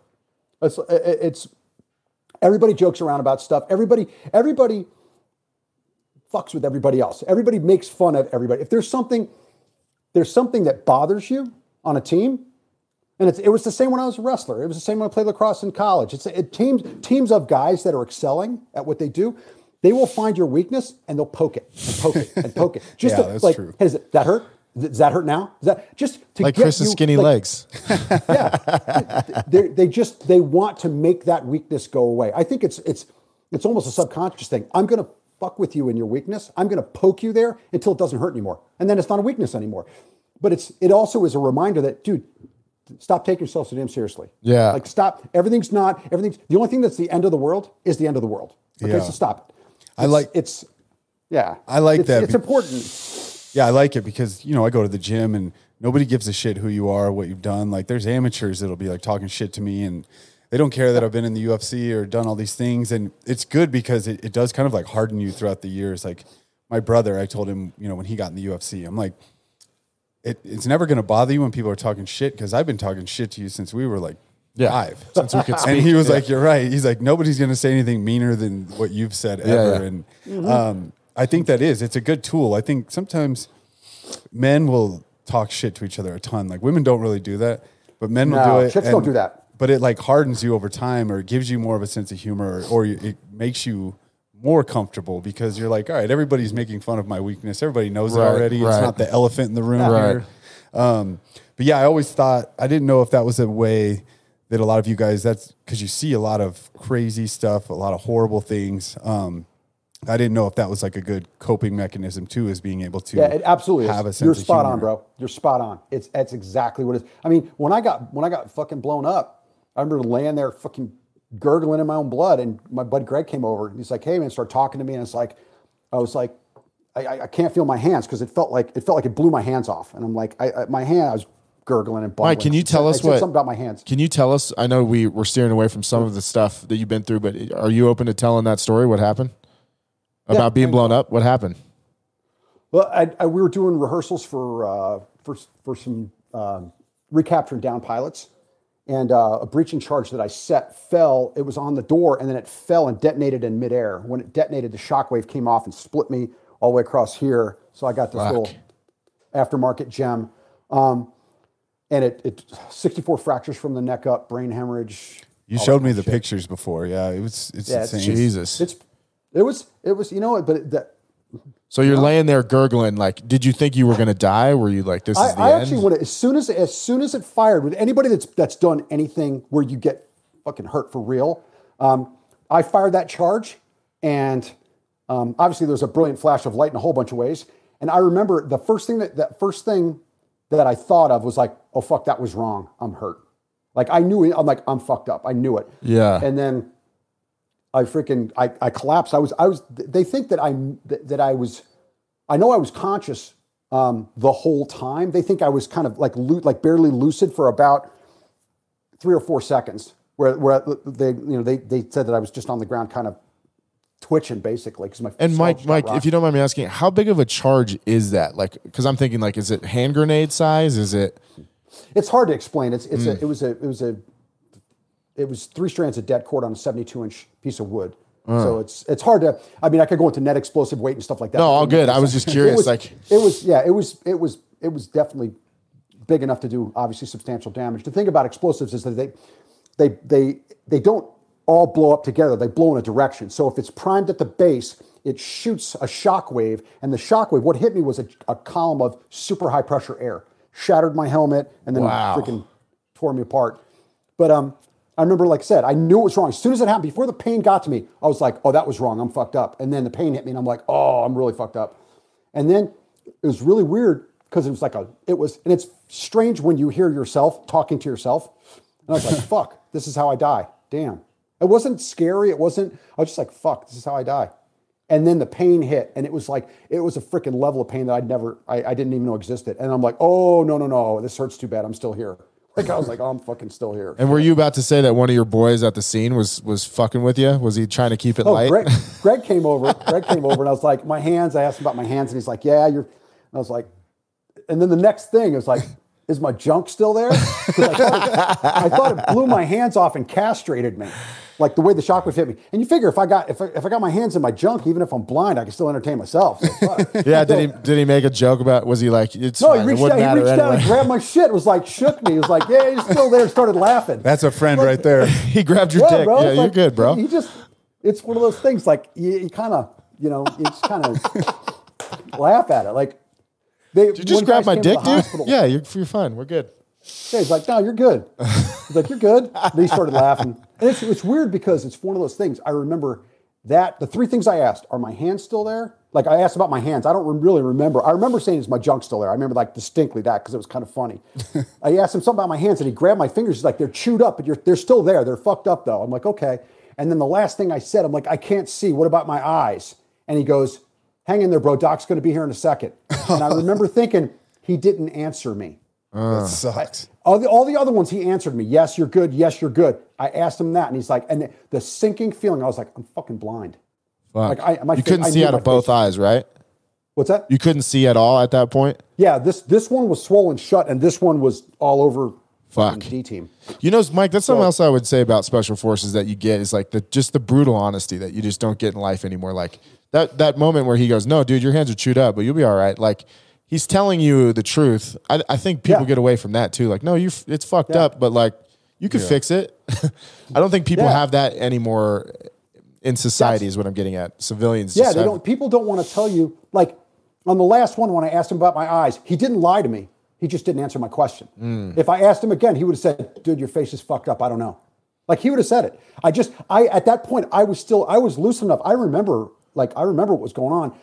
I remember not wanting to ask him again because I already knew the answer. Fuck. Like he didn't answer me. I already know the answer. The answer is, if I'm the luckiest guy on earth, I might have one eye left. Otherwise, I'm fucking blind. Like it's one of those things. Like, but nobody will. If you ask a guy something, like if you're injured and you ask a guy something, they'll tell you. Like, hey man, you got a compound fracture, your tib fib's sticking out. This is going to hurt like fuck. We're going to try and set it and put you on a medevac.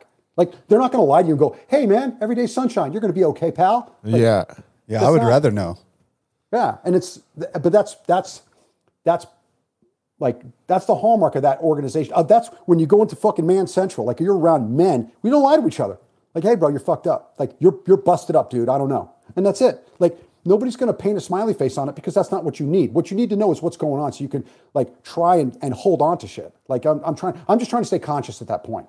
Guys are talking to me and asking me stuff and they're just trying to keep me conscious because why? I'm like, the guy's like, hey, answer me. They keep asking me questions. And one of the guys is like, dude, just keep talking to me. I don't want you to go to sleep. You may not wake up. Like, that's for real. That was an honest answer. Legit. That's a dude going, if you pass out, we may not be able to bring you back. We have to keep you talking, keep you like, and what he told me, I knew why he was saying it. I knew why he said, if you go to sleep, we may not be able to wake you up. I knew what that meant. Like, they're not going to, that's the thing about those organizations. I just, like, what you're saying, people will tell you the ugly truth. I just love how, like, honest everything is at that level. Like, the situation's FUBAR, you're fucked up, this is happening.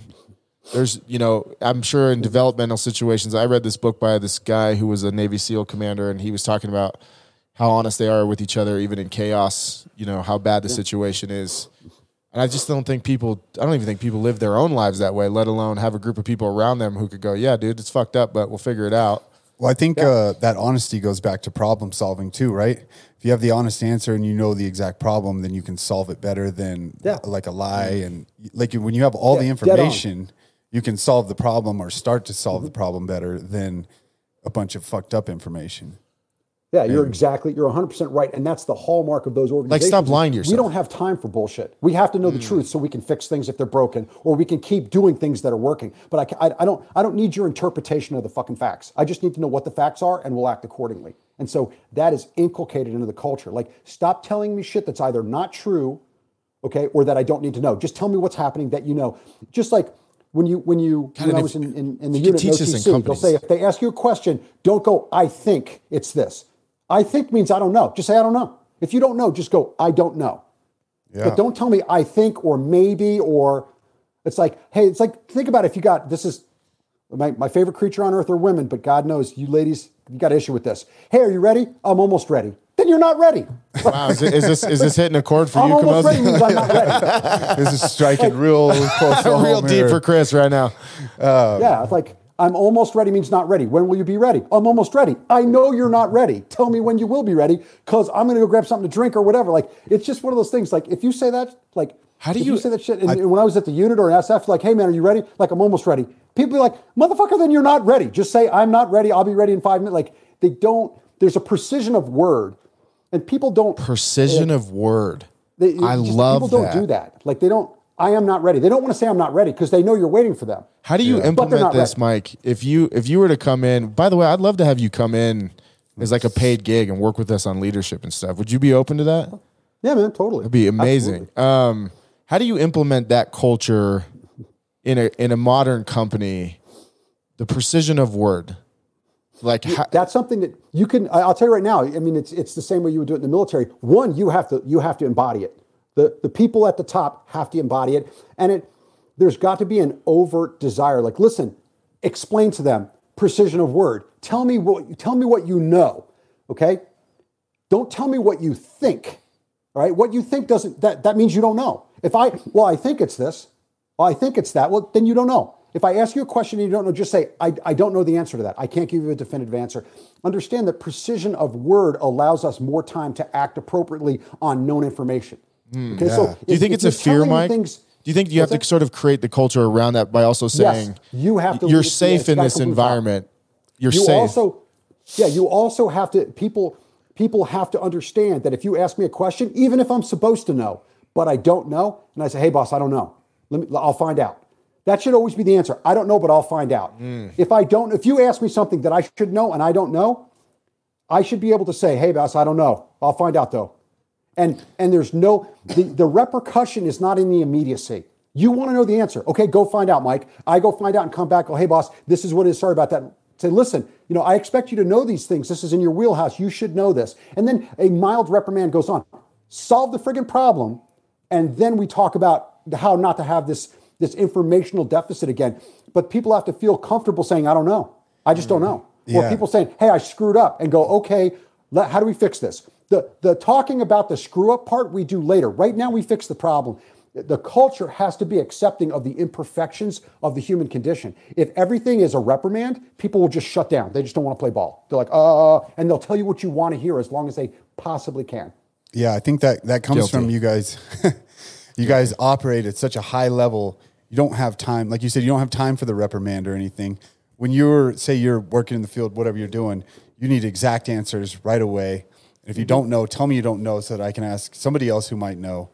Because it's, you guys might be dealing with milliseconds sometimes. So it can't be like, don't babble and be like, just direct answer, because we can solve the problem 10 times quicker and move forward. And that probably is bred into you guys because that saves lives, right? Like it absolutely does. But for you guys, it's irreversible decisions. I tell you something that I think, and I tell it to you as though I know it. You make a corporate decision. Once the wheels start moving, that decision is now relatively irreversible.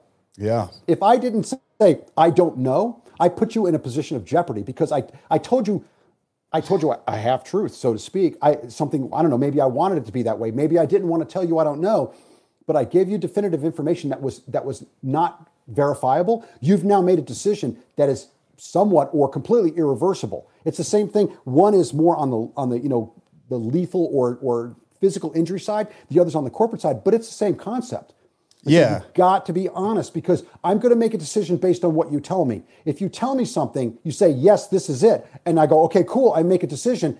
And then you go, well, I thought it was. Whoa, no. I thought it was means you don't know. Just say, I don't know, and we'll figure it out. But don't. So it is really the same thing. You totally get it, Chris. It's the same thing. It's got to be a cultural norm. You've got to be able to say, I don't know, or I screwed up, without immediate, punitive actions, and then fix the problems or find the information, and then we talk about how not to do that again. Yeah, and then talking about it after helps solve it for the future, right? Because that, I'm sure you were saying not time for reprimand, but I'm sure most times you're probably not even reprimanded, but taught.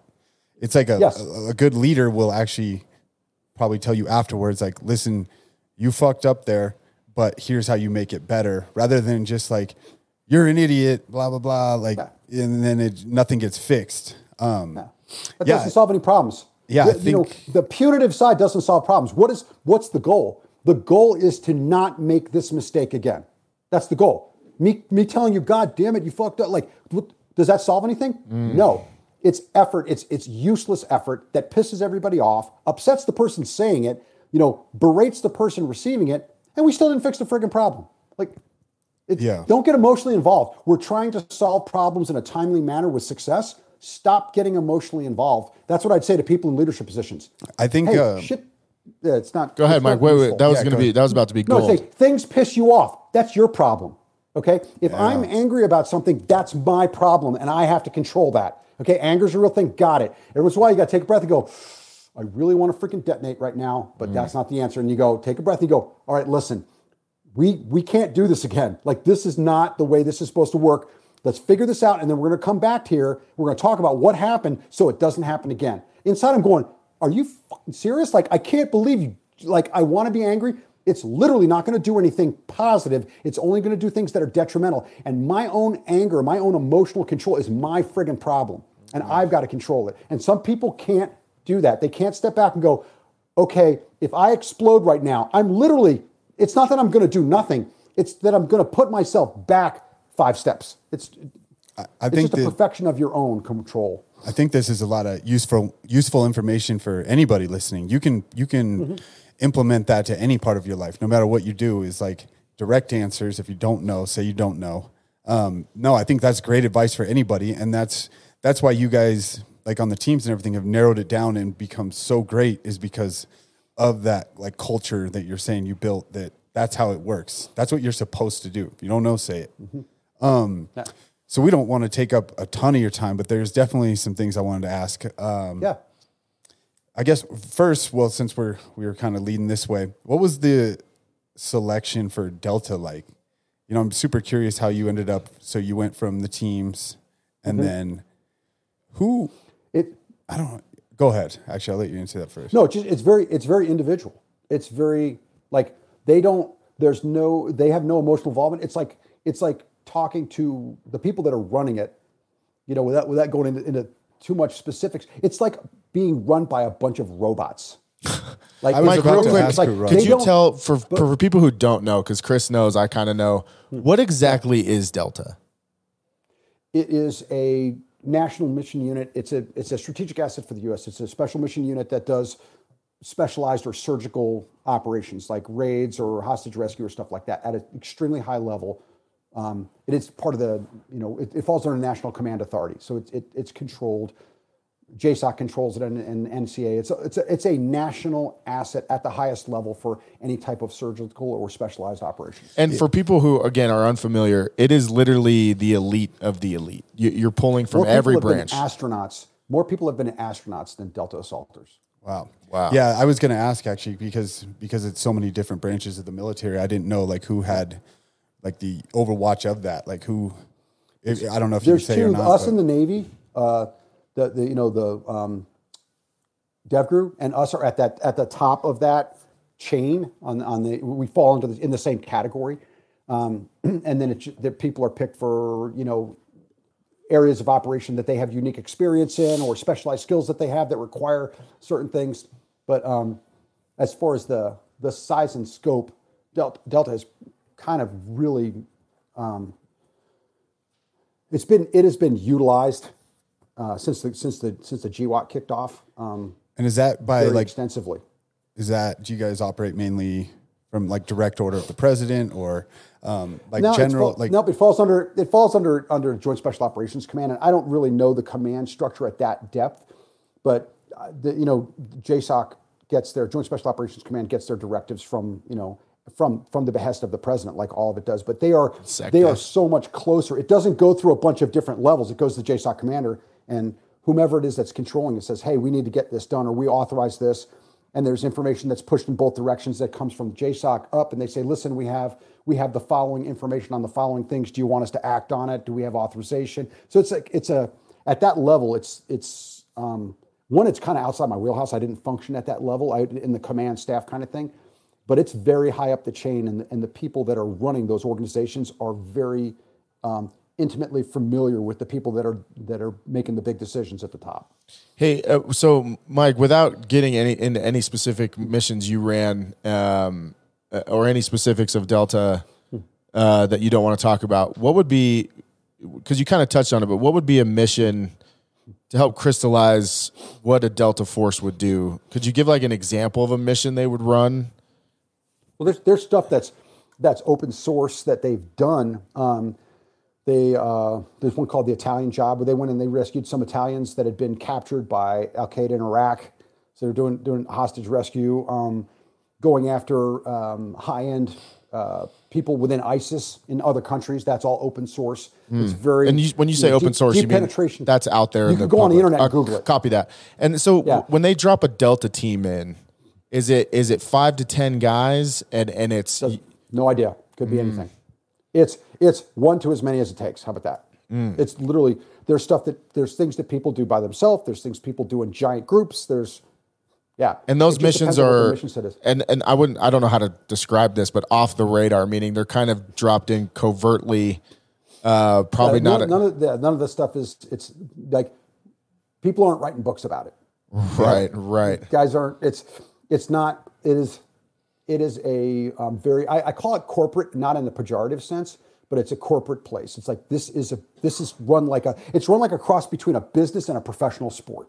Okay, it's run like a business because we have to achieve, a certain tasks have to be, or certain milestones have to be achieved, et cetera. On the staff side, they're running it almost at like a corporate thing. And then at the operator level, we're just professional athletes with guys. That's what we train like.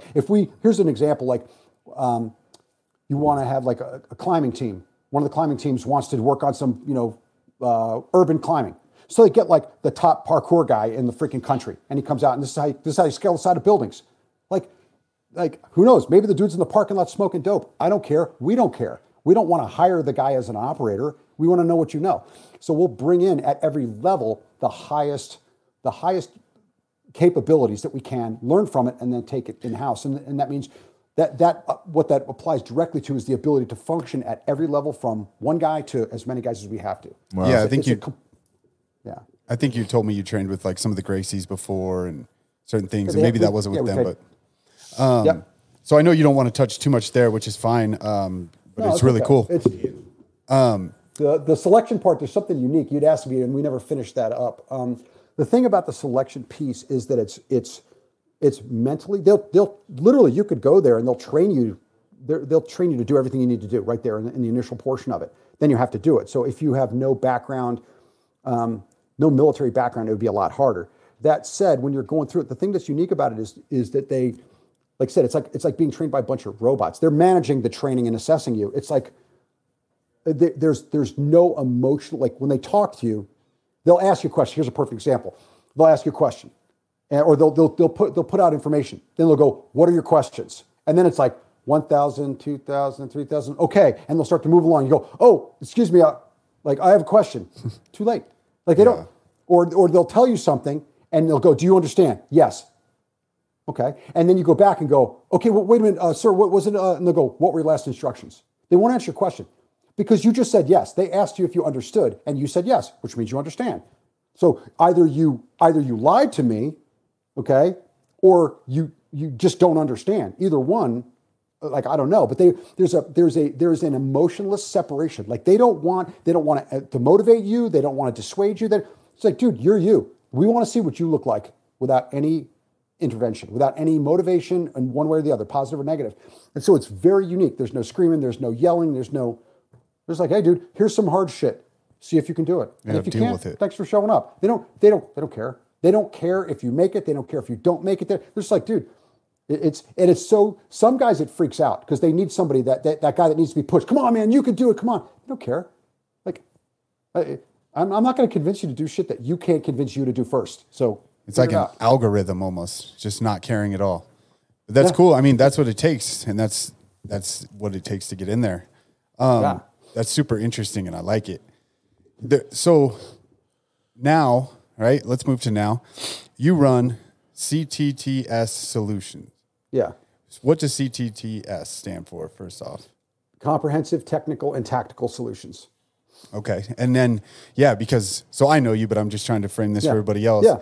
You train everybody from civilians to, I think you've said, I don't know about CIA people, anything like that, government people.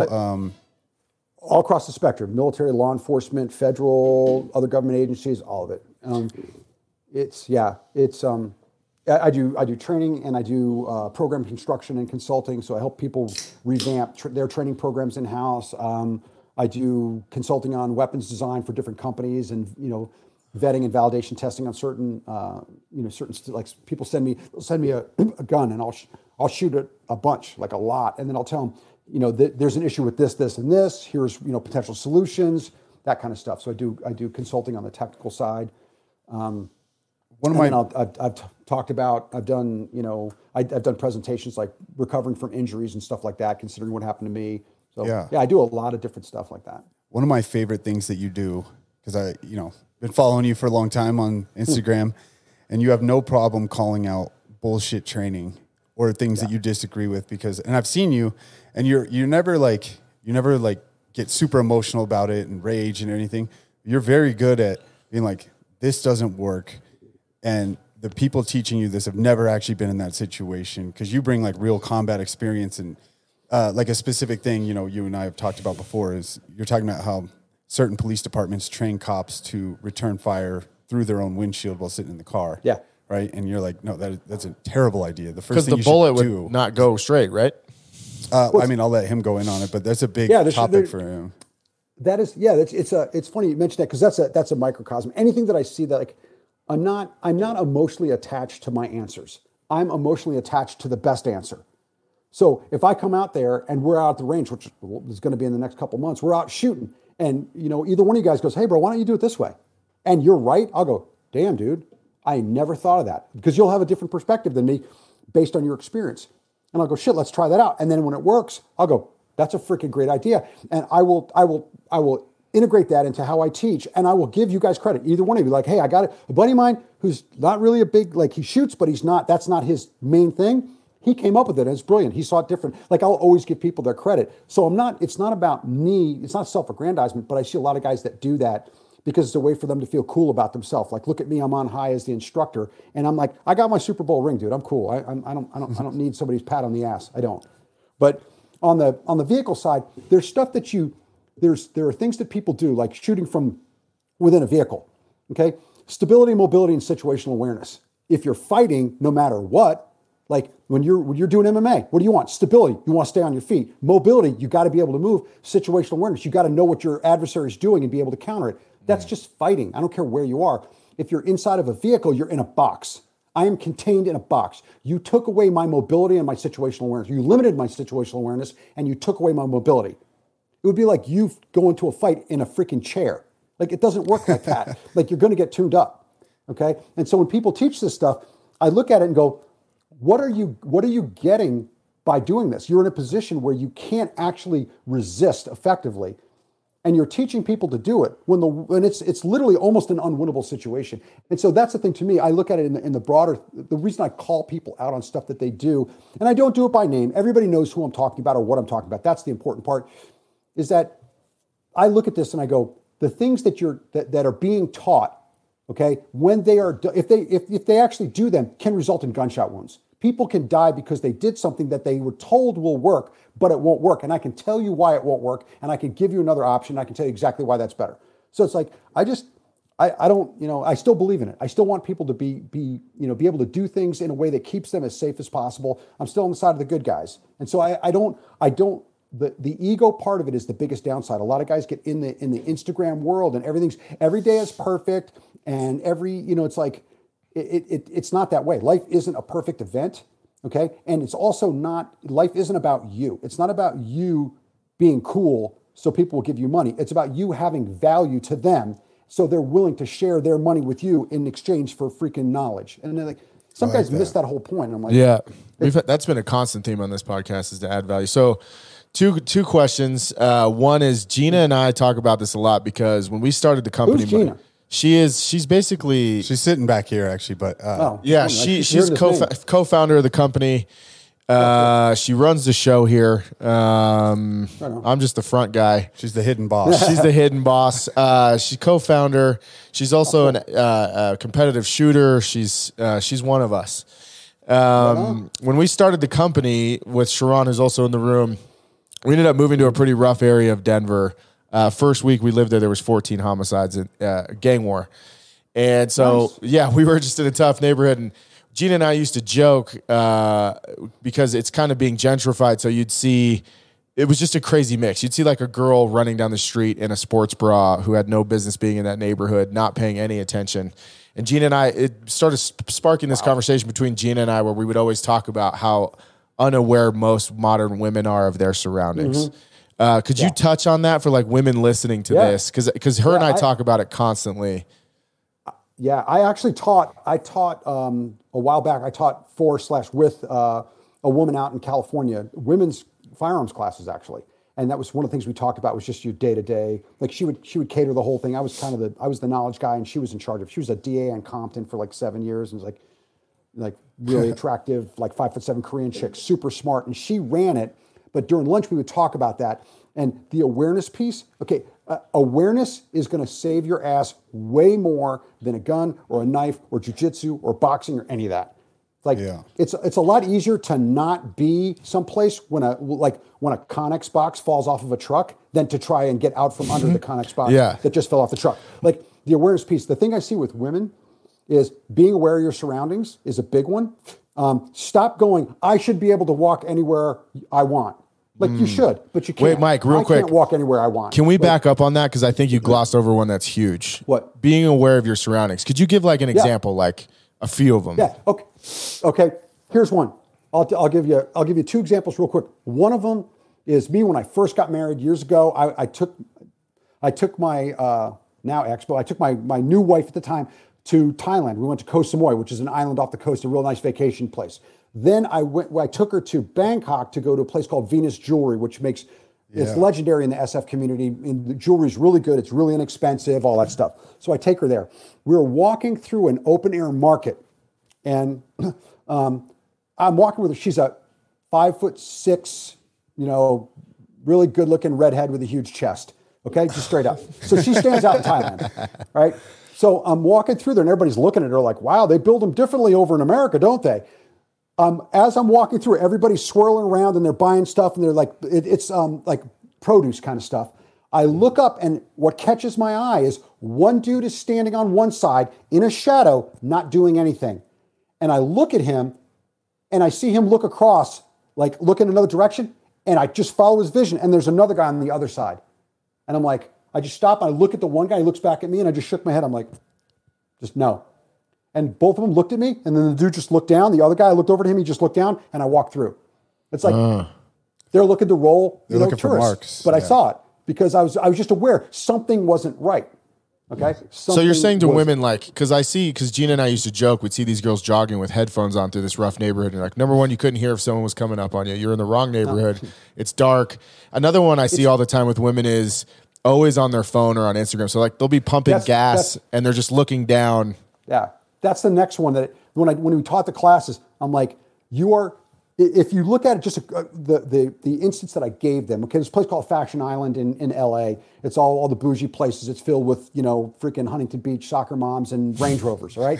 So if I'm going to target you, you drive up, I see some freaking hot Huntington Beach soccer mom in a $120,000 Range Rover, okay? I see you pull up and you get out. I don't care where you're going. I know where you're coming back to. And I'll just wait for you. So when you come back, okay, I've chosen the location now because it's where you parked. I know you're going to come back here. I'll just wait. Okay, and they had a bunch of people robbed in parking lots and followed and all that. As soon as you get back, get in your car, start it up and move. Get off your fucking phone. Get in your car and move. Move 30 yards. Who cares? But you just changed the attack site.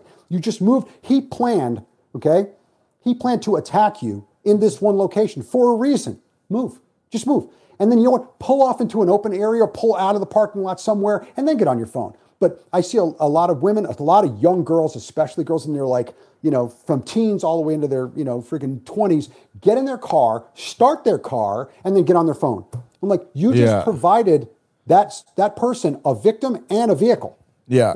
Would you tell women too, because I do this, I think there's two questions here for me. One is people maybe listening and be like, yeah, but who gets attacked? And I think it could happen to anyone at any given time, especially today. Number two is another one I do when I get out, and especially I have family with me, but even by myself, even before I get out of the car, I scan my surroundings. I look in the rear view. I look who's in the parking lot. Is that something you would tell women too? Like even before you get out of a car? Yeah. Absolutely. Don't even, if you pull in and some sketch dude starts walking towards your vehicle, just pull out and park somewhere else. Move. Yeah. Move. I tell them too, like that's the obvious, the outside. Now, every chick that's listening to this will totally get it. You're in a department store, grocery store, whatever. The dude that you keep seeing everywhere you go. Every time you turn around, that dude's there. You go to the frozen food aisle, he's there. You go to the dry goods aisle, he's there. Okay? Once you recognize that this person just randomly turns up where you are all the freaking time, just stop and look at him. Just stare right at him. What you're doing is you're taking their anonymity away. They're stalking you, assuming that you don't know they're stalking you. When you stop, just look at them and be like, what?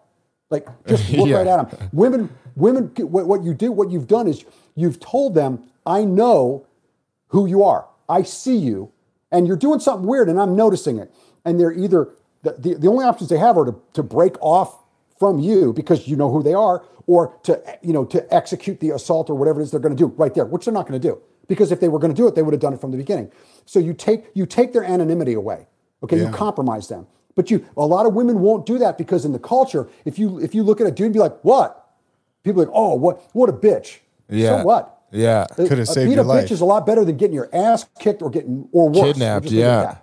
Gina was telling me a story last night that one of her friends who's a cop and then has a friend that was in SF. I can't quite remember the hierarchy or how it happened, but that her car started getting tagged by, they would put a zip tie. Yeah, I saw a video of that too. Around the handle, and they were marking her for kidnapping. And her dad noticed the zip tie and then taught her some tactics to get around it. But yeah, my point of saying that is that, ladies, it's not as safe as you think.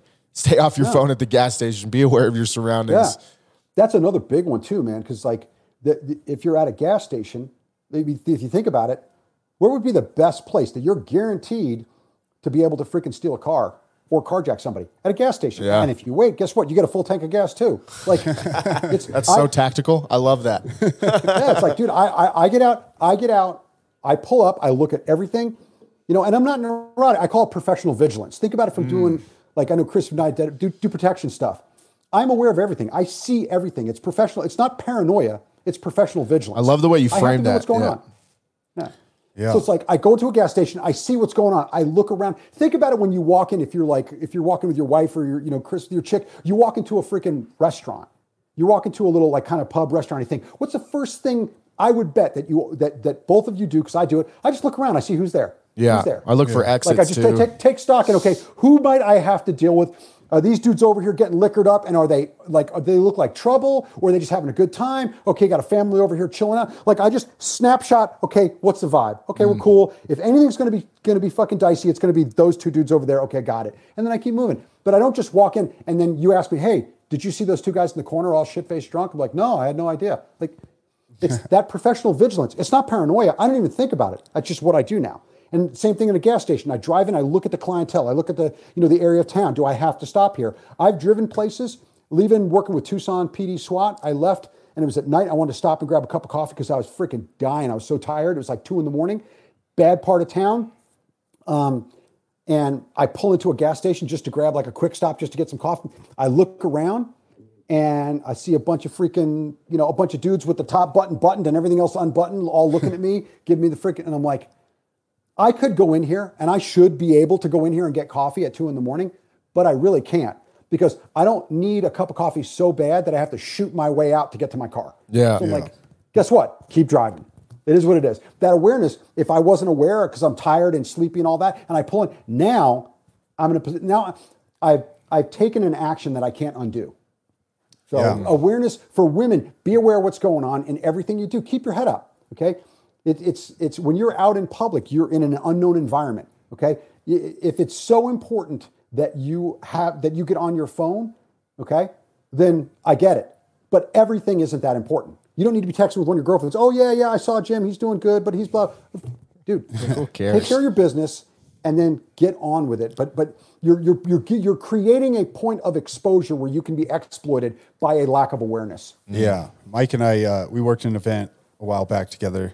And that was kind of the thing, like the situational awareness. Like when you pay attention, you notice people that stand out. And one thing we were doing, it was a concert. So we were kind of like marking people, we had radios and everything, or we had a group message going, but like it was at a concert where everybody's having a great time and we were marking the people that just kind of stand there and look like they're not having a great time because they stand out, right? Everybody should be cheering and singing and whatever. And then, the ones that just stand there angry looking, we're like, all right, keep an eye on this person. That. Like, here's seat, row. We had like an ongoing list. And then you just pay attention because why is everybody having fun? And then one person just seems to look like they don't even want to be there, but they bought a ticket. Yeah. Just shit like that. Like, I go places if we go out and everybody's having a great time and you see the one angry person standing there. Yep. I always look for exits too. Like, where's my exit strategy? If something happens, I think the thing, like for anybody, but for women out there, pattern recognition. Look at people that don't fit. They don't fit the pattern. You walk into Starbucks and it's the summertime and there's a dude with a freaking long coat on standing in the corner. Like, That should jump right out. You know, one of the things in you see it in training. I know what right looks like. Okay, and it will be seamless. I will see something that's correct. I walk around all day long, and the things that I notice are the things that stand out. Yeah. I mean, if you think about it, what do you know? You walk down the street in Denver. You don't notice everybody, but you notice the guy with a cane who's hobbling, or you notice the like really crazy hot chick that's walking around in her freaking Under Armour jog bra or whatever. Like, you notice things that are anomalous. They're not the norm.